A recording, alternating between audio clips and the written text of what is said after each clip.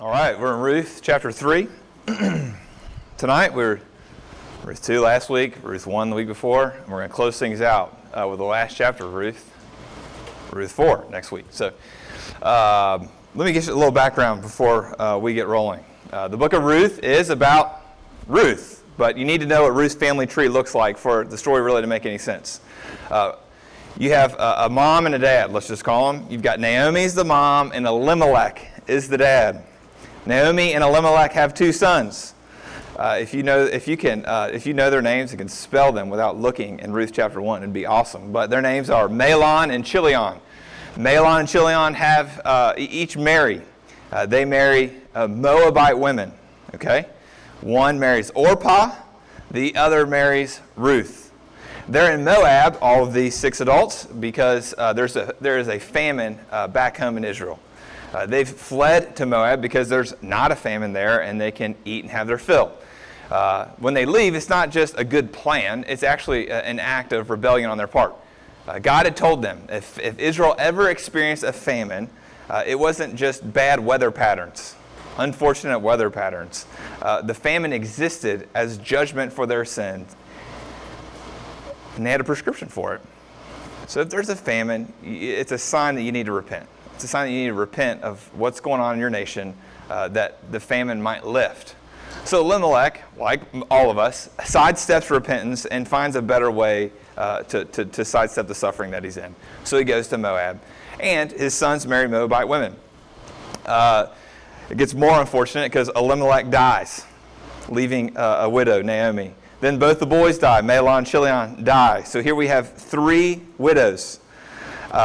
Naomi hears that the famine has ceased back home in Israel, so she wants to go home, and she tells the 2 women, the Moabite women, stay home. You don't have a chance of getting married if you come with me to Israel. And I don't have a chance. I'm too old to have another son that you might marry. If so, there's going to be a 20-something year age difference. You need to stay here, find men your own age, from your own country.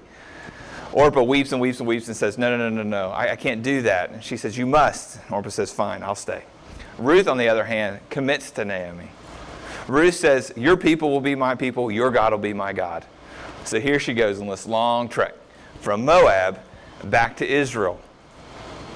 And when she gets to Israel, she begins to provide for Naomi. That's what we read in chapter 2. And today we see, all right, now Ruth is providing for herself and for Naomi. But what's going to happen with this Boaz character, this guy who owns the field in which she is getting her grain? And that's what we'll be looking at tonight. Let's pray, and then we'll get started. Father in heaven, we need your help. Lord, I'm a man of unclean lips among a people of unclean lips. I love these people, but we all have our problems. We all really don't want to know the truth. We want to do things our own way. That is the nature of sin. And so, Lord, you rescue us from our plight. Lord, that we might not be independent, but that we might see ourselves as little children who need a father to take care of us. Oh, Lord, be that kind of authority in our life tonight. In Jesus' name, amen.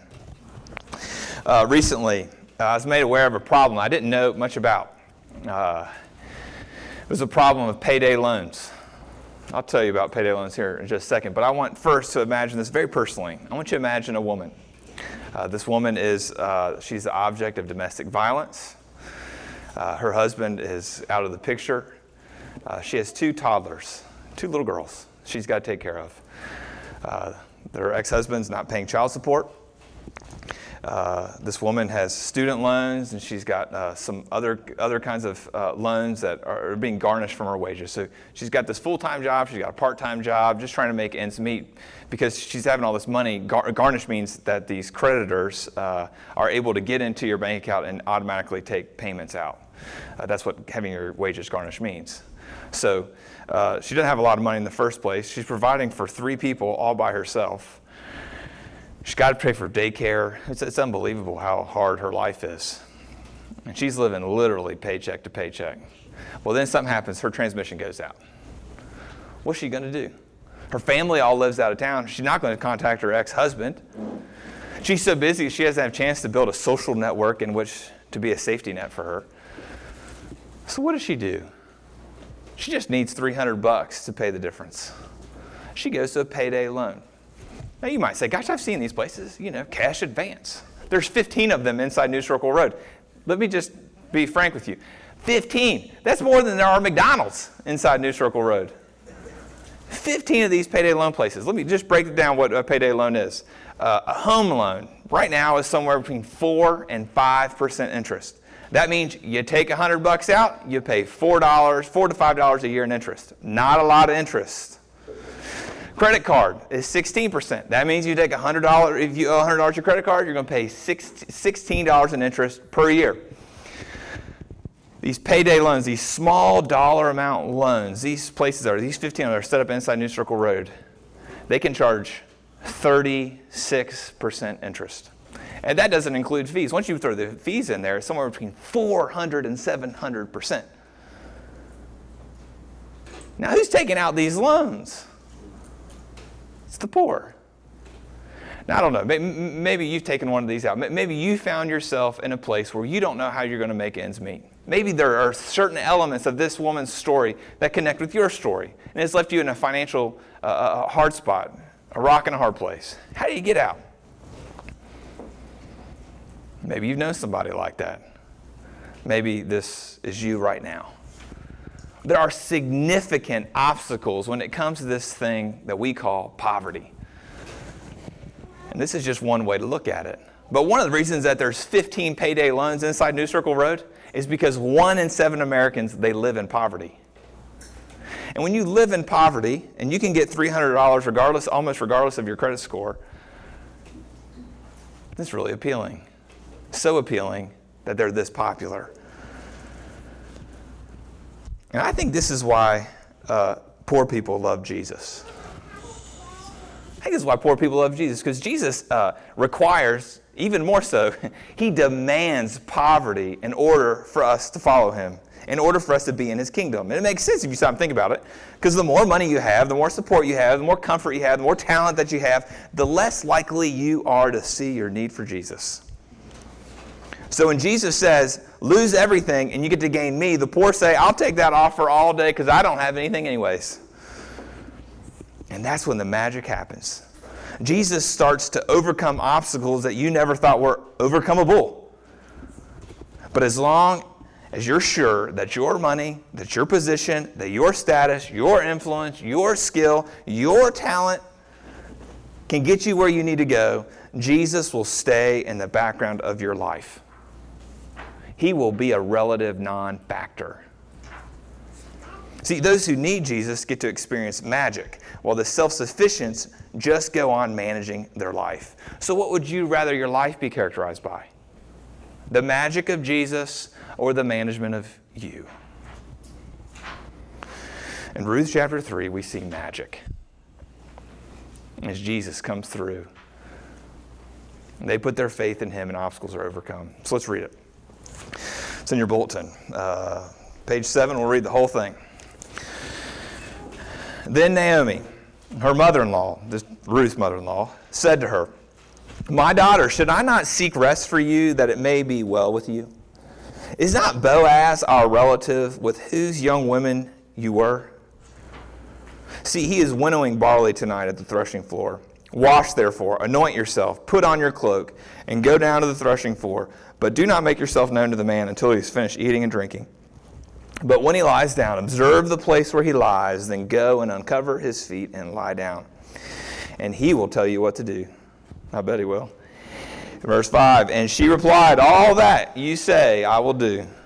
Verse 6, so she went down to the threshing floor and did just as her mother-in-law had commanded her. And when Boaz had eaten and drunk, and his heart was merry, he went to lie down at the end of the heap of grain. Then she came softly and uncovered his feet and lay down. At midnight the man was startled and turned over, and behold, a woman lay at his feet. He said, who are you? And she answered, I'm Ruth, your servant. Spread your wings over your servant, for you are a redeemer. He said, may you be blessed by the Lord, my daughter. You have made this last kindness greater than the first, in that you have not gone after young men, whether poor or rich. And now, my daughter, do not fear. I will do for you all that you ask, for all my fellow townsmen know that you're a worthy woman. And now it's true that I'm a redeemer. Yet there is a redeemer nearer than I.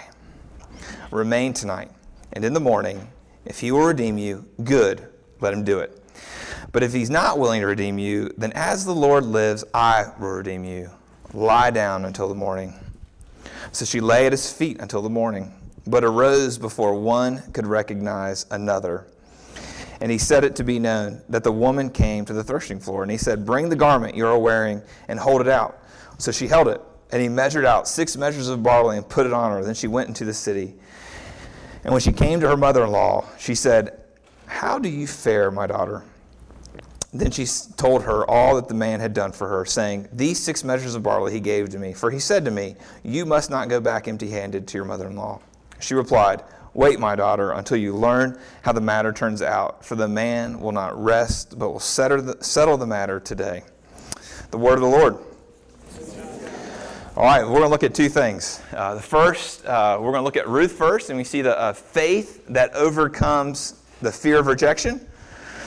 And then we're going to look at Boaz, and we'll see the faith that overcomes the fear of loss. Faith that overcomes the fear of rejection, faith that overcomes the fear of loss. So Ruth first. When you start seeing Ruth here, you see it as Naomi's talking to her. Naomi's giving her a plan. The plan starts in verse 3, and she starts laying it out. Part of the plan is she's going to wash. She's going to take a good shower. She's going to put on her cloak. She's going to go down to the threshing floor where Boaz is. And after he's done eating and drinking and lays down for sleep, she's supposed to lay at his feet and uncover them. See, you start feeling some of the sexual tension just there, don't you? There's some connotations that are really obvious. She's going to take a shower. She's going to wear perfume. And she's going to wear her nicest piece of clothing. But some of the steps where the sexual tension lies are much less obvious. And it's because of the cultural distance between the ancient Hebrews and us. So let me just do a few of them. Feet. Lay down at his feet. Feet can be a euphemism for the male sexual organ in Hebrew culture. Then we have 3 verbs that have sexual undertones. Uncover, lying down, and know. You know the word know, Genesis chapter 2. A man shall know his wife. It's not talking about relationship, it's talking physically. So we've got the feet, we've got these verbs, and lastly we've got the threshing floor. The threshing floor was normally a place where seedy sexual activity took place, especially in the time of the judges, because the time of the judges things were super immoral, and that's when Ruth happens. I spoke last week about the process of harvesting the barley. First, you've got these big stalks of barley with the heads of, you got these big stalks of barley and the head is on the top. The men would go through, cut down the stalks. The women would go through and cut off the heads of barley, and then they would put them in their sacks, and they would go forward. The third round of people, you had the men, then the women, then you'd have the poor, the widow, and the immigrant come behind them, and they would glean whatever fell out. Whatever heads of barley fell out on the ground that just fell off because when the stalk got cut off, or fell off with the women, fell out of their sack or whatever, the poor got to go through, the widows got to go through, and the immigrants got to go through, and that was the way in which that they provided for themselves. They gleaned. But after these heads of barley, after they would dry out, it would be made up of 2 parts. There were the husks and there were the kernels. The husks were real light, and the kernel was inside that husk. So they would throw up these heads of barley into the air, and the husk would just fly right off with the wind, and the kernels would fall down onto the floor. So you've got this huge process that farmers would go through, and they would grow it, they would harvest it, it would dry out, then they would thresh it. And then you know what time it was? It was about time to get paid. All this hard work was going to pay off, and they're about ready to cash in. And you know what happens. This threshing business was a job done by males. So of course, at the end of a long day of work, they would eat and they would drink to celebrate what was about ready to come, the payday. And whenever you have men and you've got money and you've got food and you've got drink, especially in the time of the judges, you had illicit sexual activity in the form of prostitution. And so now you see the audacious plan of Naomi, don't you? To an outside observer, there's no difference between what she's asking Ruth to do and what a prostitute does. What if something were to go wrong? What if someone saw Ruth sneaking around the threshing floor? What if she were to lay down next to the wrong guy because she couldn't see well? And most importantly, what if Boaz takes advantage of Ruth or that he rejects her? There seems to be a lot of problems, but if you look closely at Naomi's plan, you see just how brilliant it is. She doesn't tell Ruth to go in the dark. She tells Ruth to go at dusk. Because if she goes at dusk, she can scout out the situation. She can get behind a bush somewhere far enough, close enough that she can see what's going on, but far enough away where it's hard to be seen.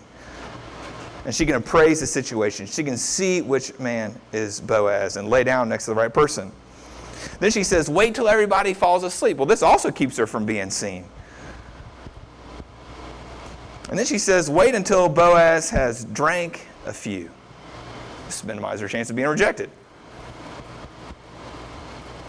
And most importantly, what Naomi is counting on is what she already knows about Boaz. She knows a lot about Boaz. She knows that Boaz is a man of character. And if he's a man of character, he's not going to abuse Ruth. This isn't a random guy. This is a guy whose character is known. But even though Naomi is reducing all these, she's minimizing these risks, there's still a lot of faith that it's going to take for this to happen. There's a lot of room for the plan to go awry. You still have the obstacles of rejection and abuse and being seen and choosing the wrong man to lay next to. They're still there. Yet Ruth still follows through on Naomi's plan. Not only does she follow through on Naomi's plan, she takes it a step farther. Look at verse 9. Verse 9, Ruth does something that she's not told to do. Ruth tells, not asks, she tells Boaz, put the corner of your garment over me. Now again, this is a Hebrew cultural thing that doesn't make any sense to us. But a man putting his garment over a woman, he's saying, I'm going to take care of you. Effectively, she's saying, Boaz, put a ring on it. I want to marry you. Naomi's plan was just to put Ruth in a position where Boaz might do that. But Ruth's guts propel her to not ask, but command Boaz to marry him. Shocking, isn't it? There's a lot of space between what seems plausible and what is hoped for. See, it seems highly implausible that a wealthy Israelite would ever marry a poor, widowed immigrant. Yet that's the hope of Naomi and Ruth. But how does this thing come to pass? Well, it comes to pass through Naomi, through Ruth, and through Boaz's normal hopes, their normal intentions, and their normal actions. Because this is the way that God often affects his purposes in the world. Things like plans and perfume. These are the means that God uses to bring Naomi and Ruth from emptiness and bitterness to fullness and joy.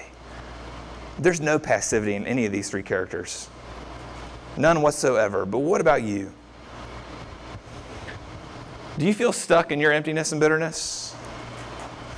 Have you given up hope that things can actually be different? I think what this story teaches us is that the resurrection often comes through our courage to be daring. Even as Presbyterians, we don't have to be frozen by God's sovereignty and say, God's going to work this thing out. Naomi didn't do that. She constructed a plan. Ruth didn't do that. She demanded Boaz marry her. Boaz didn't do that and just wish her well. He actually took action to redeem these women. So maybe the best thing for you and for me to do tonight is to step out in faith. Just take a stab at something. You've been asking God to change your career. Why don't you make a plan for a new career path and go for it? Why don't you ask somebody on a date? Why don't you apply for a promotion? Why don't you sign up for a small group? Why don't you do something about the plight of the poor in our city? Maybe even shut down these payday loans. See, oftentimes, our inaction is not a sign of our conviction in the sovereignty of God. It's just the opposite. We actually don't think he's going to do anything. Thus, we remain frozen in our disobedience. This is the faith of Ruth that overcome the obstacle of rejection. Let's look at the faith of Boaz. Boaz's fears are really different than Ruth's. He doesn't fear rejection because he's pretty sure that Ruth's into him. He doesn't fear abuse because he's in a position of power, being the wealthy Israelite male. But that doesn't mean that he doesn't have anything to lose. He's got a lot to lose. He has his reputation to lose. And even more so, he could lose Ruth. Now, I know it looks like Ruth's into him. And it looks like Boaz is into Ruth, because look at verse 10. In verse 10, he blesses her. And in verse 10, when he blesses her, he's acknowledging his affection. He's acknowledging her affection for him. And he returns his affection, not by making a sexual advance, but by acknowledging her character. Do you see verse 11? Verse 11, he calls her a worthy woman. Not only is he called a worthy woman, he said he's been hearing things from the fellow townsmen that Ruth is a worthy woman. He's taken Ruth, that there's so much more to Ruth than her physical appearance. She's a worthy woman. The only time this phrase is ever used in the Old Testament, except here, is in Proverbs chapter 31. But how do he and how do these fellow townsmen know that she's a worthy woman? Well, think about it. She got up early to go work in Boaz's fields. She got home late. She came a long way with Naomi, who she didn't have to commit to, from Moab. These townsmen, and maybe even Boaz here, they've seen a difference in Naomi. And they're attributing the difference in Naomi to Ruth's influence in her life. Chapter 1, she's pouting, and chapter 3, she's plotting. Somehow, from 1 to 3, she gains some hope. Verse 10, you see what Ruth has done. She hasn't given herself to any of these men, whether poor or rich. And most women in this position would have given themselves to men, poor or rich, not because there's anything inherently wrong with them, but just because they're desperate to be provided for. They saw their ticket out of poverty, not Ruth. See, bottom line, Boaz is seduced by her character.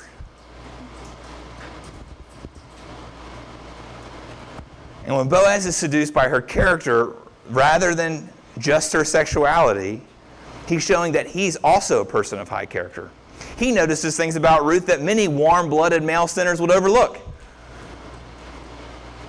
Look at verse 12. Here's how you know he's not just because he's got, not just because he notices Ruth's character, but look what he's like in verse 12. Verse 12, he says that there's another Redeemer who's nearer to Naomi and Ruth than he is. Meaning that he doesn't have first rights. He doesn't have first dibs. He's down the totem pole. He's in second place. So the only way that he can have Ruth, the only way that he can take care of Naomi is if this person passes on the opportunity. Leviticus chapter 25 says very clearly it has to be the relative closest to the one who's been widowed who has first rights to redemption. So this marriage to Ruth might not work out.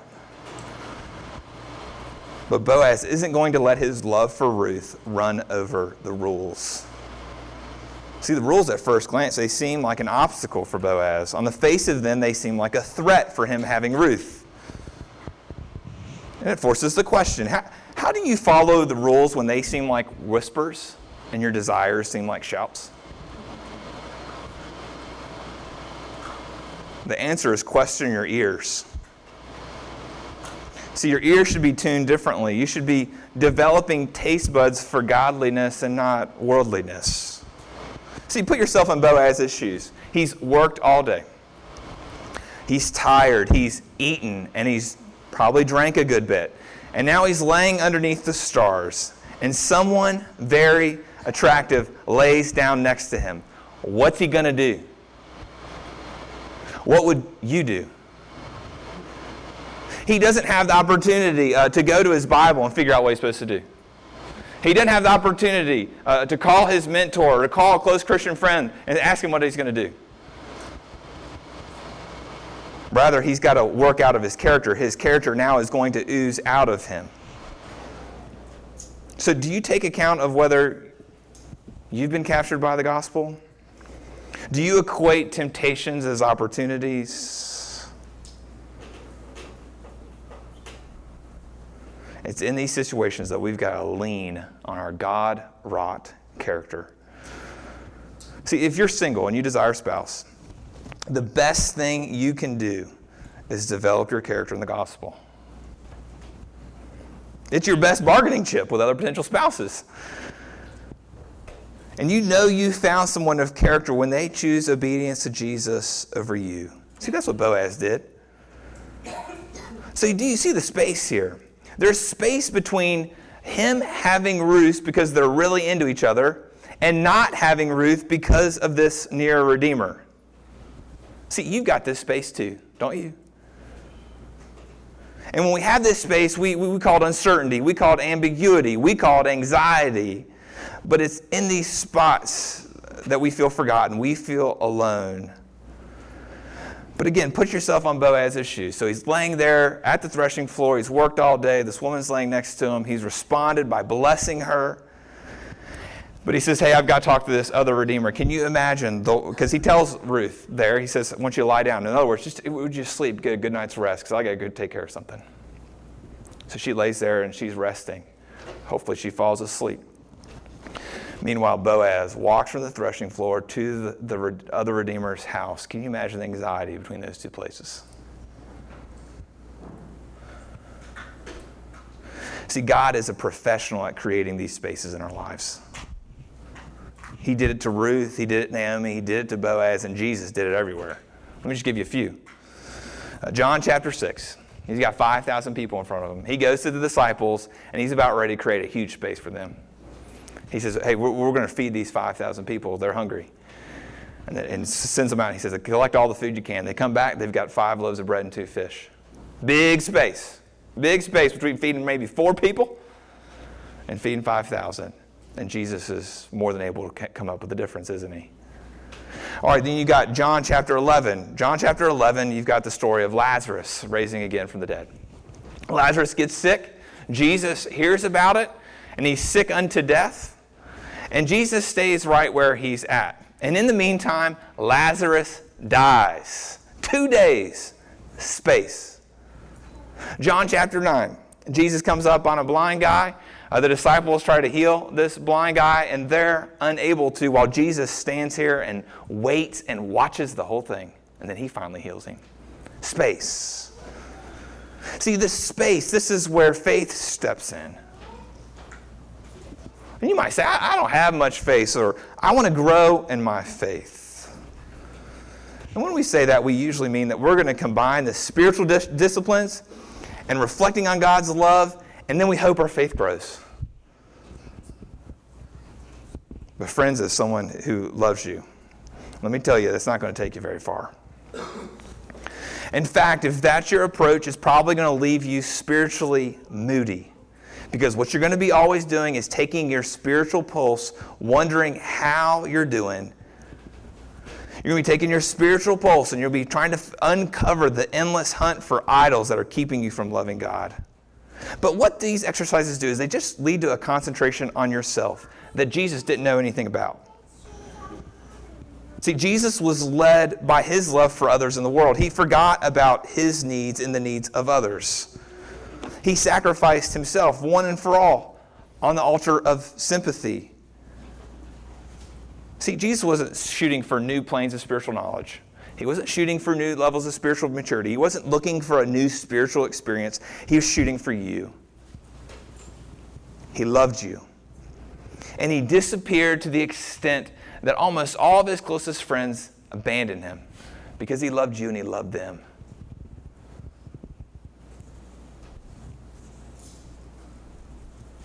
He was motivated by love to meet your need. And to meet your need and meet my need, he became a substitutionary atonement. He took upon our sins, absorbed the wrath of God on our behalf as sinners. And then he rose again to new life. And he's been bringing renewal to all things ever since. See, there was a lot of space for Jesus. Jesus died. Not only did he die, but he died with the sins of the world on his shoulders. And how can a man who died that kind of death and absorbed the wrath of God, how could he ever come alive again? But that's what he did. That's what God does, is that he fills these spaces with himself. I love it. John 17, Jesus prays. The whole chapter is his prayer, but verse 12, he says, he's talking to his Father, while I was with them, I protected them and kept them safe. None has been lost. While I was with them, I protected them and kept them safe. None has been lost. When I was with them, I protected them. I kept them safe. None has been lost. When I was with them, I protected them, kept them safe. None has been lost. So you know what that means? It means that fear has no place in your life. It means there really aren't obstacles because the biggest obstacle that there was has been overcome. And now, because you're safe, because you're protected, because you've not been lost, you can step out in faith and obey God. You can obey Him in all areas of your life. You can obey Him by giving away more of your money and not keeping it for yourself, because He's going to meet your needs. You can step out in faith and make a hard decision about dating because you know that God's ways are better than yours. You can step out in faith and share your faith with your neighbor and know that even if they reject Him, that God has you. See, when you know that Jesus has lost none that's been given to Him, including you, it empowers you to take big risks. Ruth took a huge risk because Boaz could have taken advantage of her or could have rejected her. Boaz could have lost Ruth to this near Redeemer. And neither Ruth nor Boaz did their cynicism win the day. Their faith did. And they experienced magic. And so when you're loved, no matter what, you know that you can step out and take these big, incredible risks. So what risks do you need to take tonight? Let's pray.